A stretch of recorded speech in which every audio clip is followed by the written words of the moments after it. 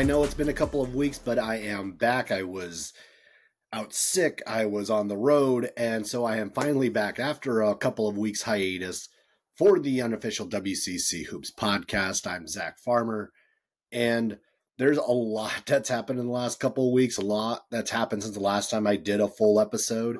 The Zags knocked off Kentucky at Rupp Arena. Santa Clara and USF got into a rumble on the hilltop. LMU has been left all for dead because they only have 6 healthy scholarship players. And, oh, by the way, Saint Mary's has won the WCC championship. And I'll start there because that is the news coming out of the weekend that Saint Mary's did claim at least a share of the WCC championship with their 88-62 win over San Diego on Saturday night. It is the first time since 2011-12 that St. Mary's has claimed back-to-back WCC titles, and only the second time under Randy Bennett. On Thursday, they will look to claim a outright title when they take on Pepperdine in Malibu. So for this St. Mary's team, this is a team that just has kept it rolling. They have kept it moving. This is 15 straight for this squad. They've only lost once since the early part of December, which, again, when you take a look back at where this team was in November, at the beginning of December, it is a monumental flip from where we saw this team, where we all thought they were dead. We all left them for dead. And here they are, not only now with a WCC championship, but are very comfortably into the NCAA tournament, looking somewhere between a 6 and a 7 seed at this point. And could it get better over the next couple weeks? The 15 straight is the nation's longest active winning streak. It is the second best in St. Mary's history, 19 being that St. Mary's record, and they would be able to tie it if they were to keep it going and run into a WCC tournament championship. This week they're also going to be going for an undefeated WCC schedule, and it would be the first time that St. Mary's has accomplished the goal, and it would also only be the 16th time that any WCC team has been able to accomplish the feat, and it would be the first non-Gonzaga team since 1992 to be able to do it. And there's a lot of good that has come out of the last few weeks, and I'm going to kind of key it there. And the first off is Alex Dukas. Alex Dukas has come alive. He is looking like the guy that we thought he could be. I think this is the best we've seen Alex Dukas play maybe ever on a consistent basis. Double-digit scoring games in 8 of the last 9. He's shooting 58% from 3 in that stretch. He's also started to play a little bit more in the 4 role, a bit more as well in this stretch, which again, I'll talk a little bit about just the necessity that is with Joshua Jefferson being announced out for the year. Mitchell Saxon has also been a really good sign over the last couple of weeks. 20 points in back-to-back games. He's also starting to step up his game and play at a different level, and he has started to really step into a little bit more of an offensive role in the last couple of weeks with Joshua Jefferson being gone. This St. Mary's team does not really seem like it's missed a beat. In fact, it looks like it's almost kind of stepped up even more and looks even more focused in these past couple of games without the likes of Jefferson on the roster. And so that does lead me to the front court depth of this squad. And there's a little bit of a concern, I think. And first off is with the injury to Joshua Jefferson, knee injury, which will have him out for the rest of the season. And it is a crushing blow for St. Mary's. I think it really limits them on the ceiling front of how how far they could potentially go. We saw how critical he was against Gonzaga up in Spokane. We saw how critical he was against Colorado State. We saw how critical he was against USF the first time around. And I do think they did miss him in that game the other night where USF just barely missed out on beating Saint Mary's in Moraga. 11 points, 11.5 points, 5.7 rebounds in WCC play. He's been shooting 54% and 40% since the calendar has turned to 2024. It does mean that you're going to see a lot more of Luke Barrett. It does mean you're going to see a lot more of Mason Forbes. And we've seen some nice things from both of them, not only recently, but throughout the course of the season. Foul trouble, I think, is going to be a critical component for both of them to make sure that they are able to stay on the court. Without Jefferson, it does make this team a little bit less. I'm trying to think, a little bit less. Obviously, a little bit less athletic, but also less versatile than what this team would be if they still had him. And another injury that just kind of really takes it to this front court, or at least the observation of an injury. Harry Wessels on Saturday did notice he had his left shoulder in a sling on the sidelines on Saturday, and no diagnosis. I do not have any additional information on what that is, but it's not a good sign for a team that is already missing someone on that front line, and now you're missing your backup center.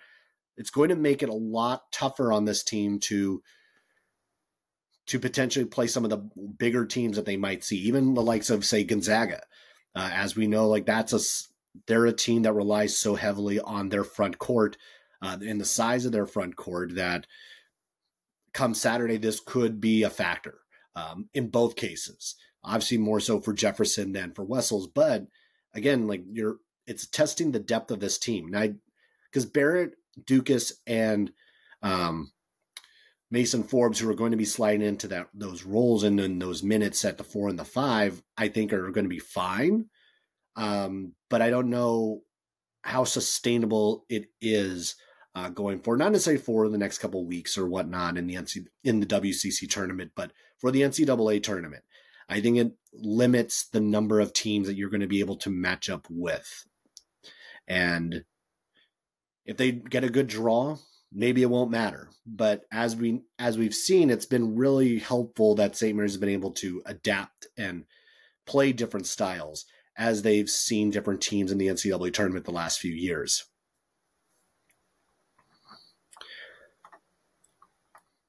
And also, part of it is also just the number of minutes that we might have to see from the likes of Mitchell Saxon. Saxon is also another guy who is not. We know how good he can be, but we've also seen him get a little bit tired when he has to play 30, 35, 40 minutes in a game, and he might have to carry a little bit more of the burden, a little bit more of the load on that front as we get deeper into the season. And to an extent, you kind of expect that to be the case, like as you get into the tournament, because now you're shortening your roster, you're shortening the guys that you expect to really contribute. And you have little margin for error. And the one thing at the very least, like you're going to get really good play out of Saxon, nearly mistake-free basketball. So it's going to be interesting to kind of just see how he is used minutes-wise as we get closer and closer to March. So this St. Mary's team is 23-6. They're 14-0. In the WCC. They've continued to climb in the brackets. They have 2 remaining games in the regular season, plus the WCC tournament at Pepperdine on Thursday, Gonzaga for the return game on Saturday in Moraga. The WCC tournament, which at this stage they are slotted in as the 1 seed. They will be the 1 in Vegas. So they will be playing the early game on Monday, the 12th. Monday the 11th, sorry. Monday the 11th at 6 p.m. They will be the lead game in that one, and then the two seed will be playing in that nightcap in the semis. And so we're able to talk a little bit more about, like, because the WCC tournament isn't completely seed-wise isn't clear yet, but we are at least starting to see some level of clarity of who's likely going to be where. We know for sure St. Mary's is the 1. We know for sure Pacific is the 9. And everything else is up for grabs.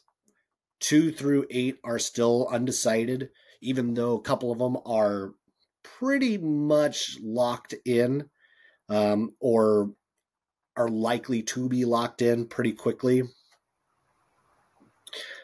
So looking at 2 through 4, and we'll start there at the top.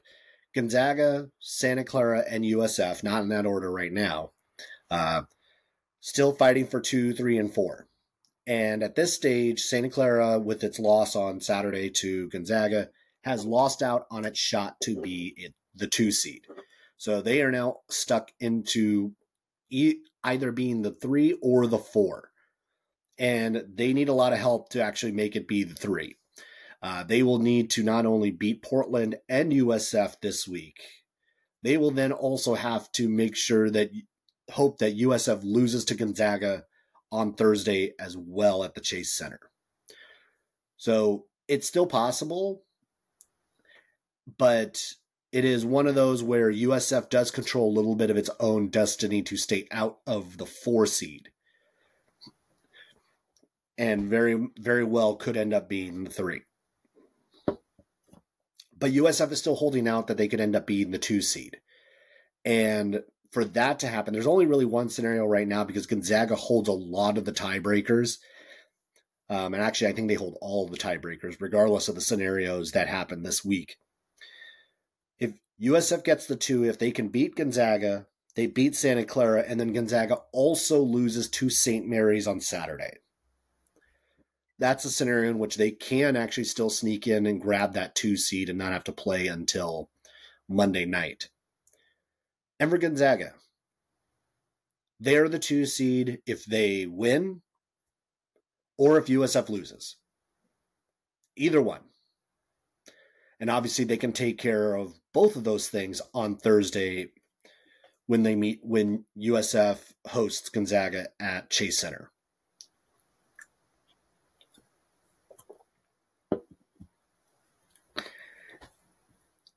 And USF hosting Gonzaga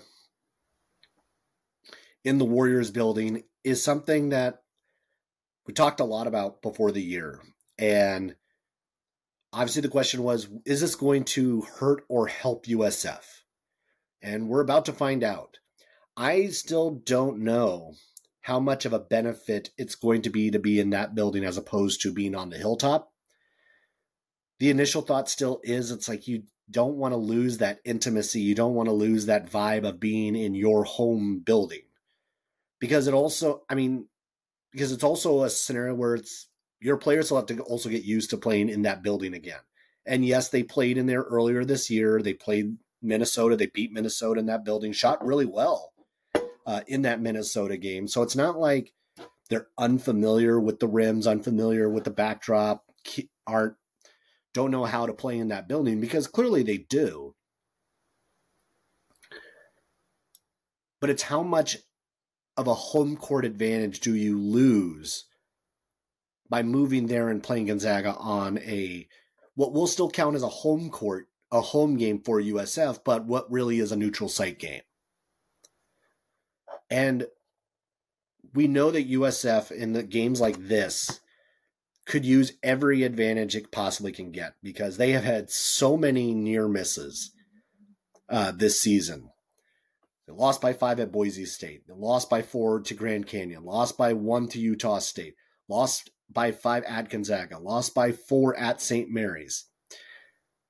They have been this close multiple times this year, and if you flipped even 2 of those around, we might be talking about this USF team being squarely on the bubble right there with Gonzaga.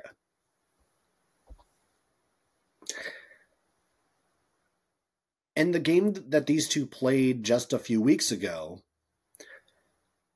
USF had a lead at the half. They won the rebounding battle. They were +9 in that category, which was always a key against the Bulldogs to be able to kind of do that. But they also had but toward the end of the game, they lost control of it there throughout the second half. They were down by 13 at one point, but then they really executed well late in that contest. They extended the game out. They were able to chip away. They got within one possession multiple times with less than 30 seconds left. USF did a lot of things well. Marcus Williams came alive late. We saw some really nice performances from Isaiah Hawthorne in that one. So we saw glimpses of what they are capable of doing against Gonzaga. We saw glimpses of it just the other night in Moraga of what they're capable of doing. Marcus Williams played a great game the other night in Moraga. But what this team needs to be able to break through and get over the hump is, man, like, who has been missing offensively in these games? Jonathan Mobo. He is the guy that needs to get involved early, and he needs to be involved often. There was too many times in that game against Gonzaga where he looked timid, where he looked to pass out instead of just going straight up and attacking the basket like we've seen him do all year long. And we saw some similarly that against Saint Mary's as well. And his shooting percentages they're still good in those ball games. His rebounding numbers have still been pretty good in those ball games, but the point total hasn't been there like we have seen throughout the rest of the season against every other team not named Gonzaga, not named Saint Mary's. That's a key. He needs to be more active. He needs to be a better part of that offense if they're going to pull this off. Another key, and I mentioned a little bit, is the play of Marcus Williams is critical. He played final total score against Gonzaga. Like, he ended up having a pretty good night, but it came too late. They need him from the jump. They need him early on. They need someone else to also come along for the ride. But Marcus Williams is one of the keys. You need that leadership from your senior to be able to kind of really push them through. Best you can, keep Graham Ike away from the basket. And I feel like that is way easier said than done. He has been an absolute monster in WCC play. He's averaging 17 points a game. He's averaging nearly 7.5 rebounds. He's arguably the WCC Player of the Year since the calendar has flipped to January. And those are just a few things that USF really needs to actually look at and really focus on if they're going to have a shot against this Zag team. For Gonzaga in this one, first things first is defend the three, because USF does rely still heavily on that shot. And they have so many shooters that you have to just be able to chase them off and force them inside. Gonzaga's strength has been its rebounding, has been its interior defense. Even if they don't have the shot blocker or anything like that, but they are able to defend well without fouling. They are able to clean up on the glass, force guys toward Graham Ike, force guys toward Anton Watson. And that to me is one of the things that can really help Gonzaga in this contest. The other one is keeping Nolan Hickman hot. I know Nolan Hickman is maybe one of the more maligned players in the entire WCC, maybe on the entire West Coast, because of what we have seen him be or not be over the last couple of years. And he is starting to look the part. He is starting to look like the shooting guard that everyone thought he would be. Over the last 6 games, he's been averaging 17 points a game. He's shooting 55% from 3. He's shooting 46% from three overall in WCC play, and he is the WCC's leader in that category. Nolan Hickman has just been stepping up his game night in and night out over the last month or so. And when he's like that, he makes this squad so much tougher to game plan for. It really does feel like the days of let Nolan Hickman shoot a clutch three and let him miss is over. And for Gonzaga, I mean, this is an easy one. It's keep feeding the beast. Keep feeding Graham Ike, because he's averaging nearly 23 a game over his last 3 games. He's shooting 64% from the field in WCC play. This Gonzaga team is playing really, really well. They still are playing with purpose. Keep in mind that this is a team that still is on the bubble, and you don't know how many bid stealers there are going to be come Selection Sunday, so you have to do everything you possibly can to bolster that resume, and this is going to be a quad one for for Gonzaga. They're going to have another quad one on Saturday against Saint Mary's, so they get 2 opportunities to pick up quad one victories this last week going into Vegas. And if they do somehow pull these both off, either one or the other, it feels like if they're able to get them both, they even go into Vegas, I feel like much more comfortable about their situation and where they are going to be sitting come Selection Sunday. And it may not matter what they do in Vegas. Obviously, it'd be great for them if they are able to pick up one more victory, get to a title game, and then you really start to feel much more comfortable. But this team is also very capable of just running the table and getting a WCC championship in Vegas. They are still very capable of that. And keep in mind that there is still a small, albeit very unlikely window that Gonzaga still could end up sharing the WCC title, and that would require them beating Saint Mary's and USF this week, and also for Saint Mary's to lose to Pepperdine on Thursday in Malibu. So it is possible, not likely, but it is still possible for Gonzaga to come out with another WCC championship. Although, again, not gonna put too many eggs in that basket. The rest of the conference is still obviously in flux as well. You have San Diego at 6-8. They're right now in 5th place. They still have 2 more games to go. Pepperdine is at 5-10. They have 1 more game left. And again, that's the St. Mary's game. LMU 4-10, Portland 3-11. And the one that's critical is to try to stay out of that 8. So this is really down to LMU and Portland. Between these 2 squads, they do play each other on Saturday. So they do have a direct line to that 8 seed. Winner of that one stays out of it. Loser of that game probably ends up in it. San Diego, they have a couple of games left on their schedule. And for them, it's LMU and Pacific. So if they handle their business either on Thursday or on Saturday, they will end up the 5 seed. They'll be the top seed of that first round games. And Pepperdine is probably going to be right where they are. That 5-10, they do hold tiebreakers against LMU, so they are probably going to be sitting right there in the 6th seed. But it really does look like we're going to probably see, in my mind, Portland Pacific, that opening round, that opener, San Diego the 5, Pepperdine the 6, LMU the 7. Santa Clara does feel like it's going to end up being that 4 seed. USF as the 3, Gonzaga as the 2. It's cleared out a little bit more.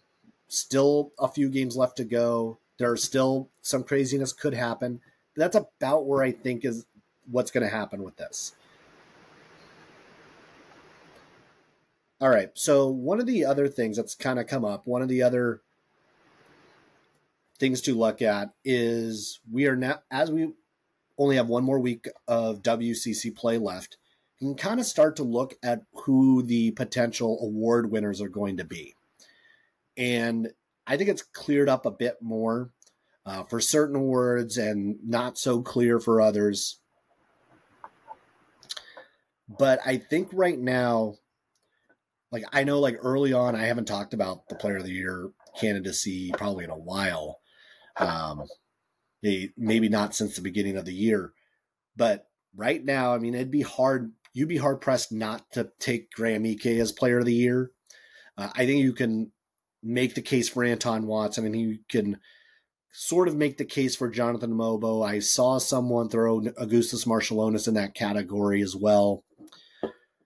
But consistency throughout the course of the year, the impact that he has had individually, and then of course, like this is a lot of times a largely offensive award, and he has been the most efficient offensive player in the league. Period.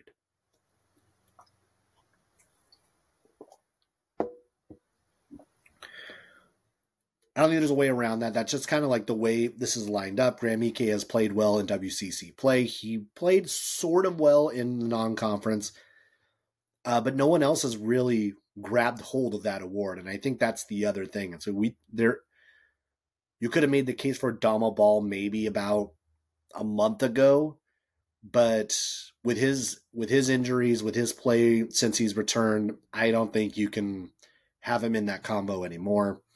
So that's where I'm looking at for that one. Defensive Player of the Year, I think, is a little bit harder because I can go in one of two ways. One of them seems like the easiest way to go, and that's Anton Watson. He has been one, if not the best defender in the WCC collectively over the last few years. He has some of the metrics to back it up. He's fifth in the league in rebounding. He's second in the league in steals.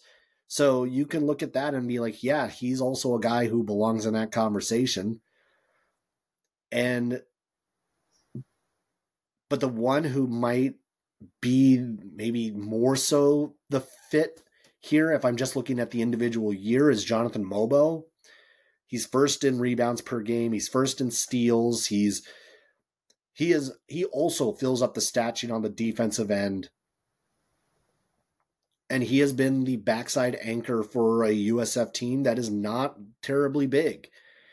And he has been everything that they had hoped for. So I almost want to lean toward Mobo as being that defensive Player of the Year, as opposed to Watson. But it's definitely one of those, like, I could flip a coin and I would accept either one. Looking at the others, I'll quick fire through these. Newcomer of the Year, I think, it's very clear. It's Ryan Nembhard. I think you can't not give it to him. The way he's played over the last month and a half has really kind of excelled him past Jonathan Mobo, who would have been the other candidate for that one. The fact that Mobo is not going to be the Player of the Year makes it much easier to say that Nembhard is the Newcomer of the Year. Coach of the Year, I mean, this is easy. This is Randy Bennett.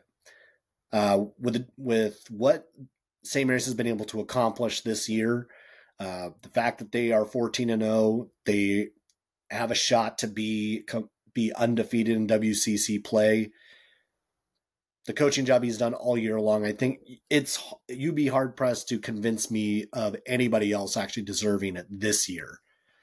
So that makes it easy. And then the sixth man, this becomes actually a little bit more difficult because I think I still had it in the pocket of being Ben Gregg, but Ben Gregg moved to being a starter midway through conference play. And I mean, heck, maybe it is still him. I still say that it's Ben Gregg because he still played majority of the season coming off the bench. Because maybe I'm starting to make the case for Luke Barrett. I might be able to make the case for someone like Brent Napper, although even Napper has started to actually come off the bench a bit more and more. that one is maybe one of the more challenging ones because it's always like, well, it's like if you're a sixth man, like you likely are going to end up coming off the bench and become a starter at some point if you really are playing that well consistently. And that was the case for Ben Gregg. So, you know what? I'm going to stick to Ben Gregg because he was the guy most of the year, most of the season, even though the last month or so is where he's actually played his best basketball, and it's been as a starter for Mark Few. All right, we only have one more week before the end of WCC play. We have 2 weeks, really week and a half-ish before the start of the WCC tournament. I will be making the trip down to Las Vegas, so we'll have plenty of content for that week. I'm going to try to organize something a little special going into the tournament for next week. So stay tuned for that. And I will cut it off here. My voice is still kind of trying to find its way back. But we will definitely be doing more and more content as we get closer to Vegas, once we're in Vegas, all of that good stuff. All right. That'll do it for this episode of the unofficial WCC Hoops podcast. Be sure to follow and subscribe to the podcast on your favorite streaming services. Follow on social media at Post by Zach and on Twitter as well, Unoff WCC Pod. All right, that'll do it. Have a good week, everyone, and I will catch you later.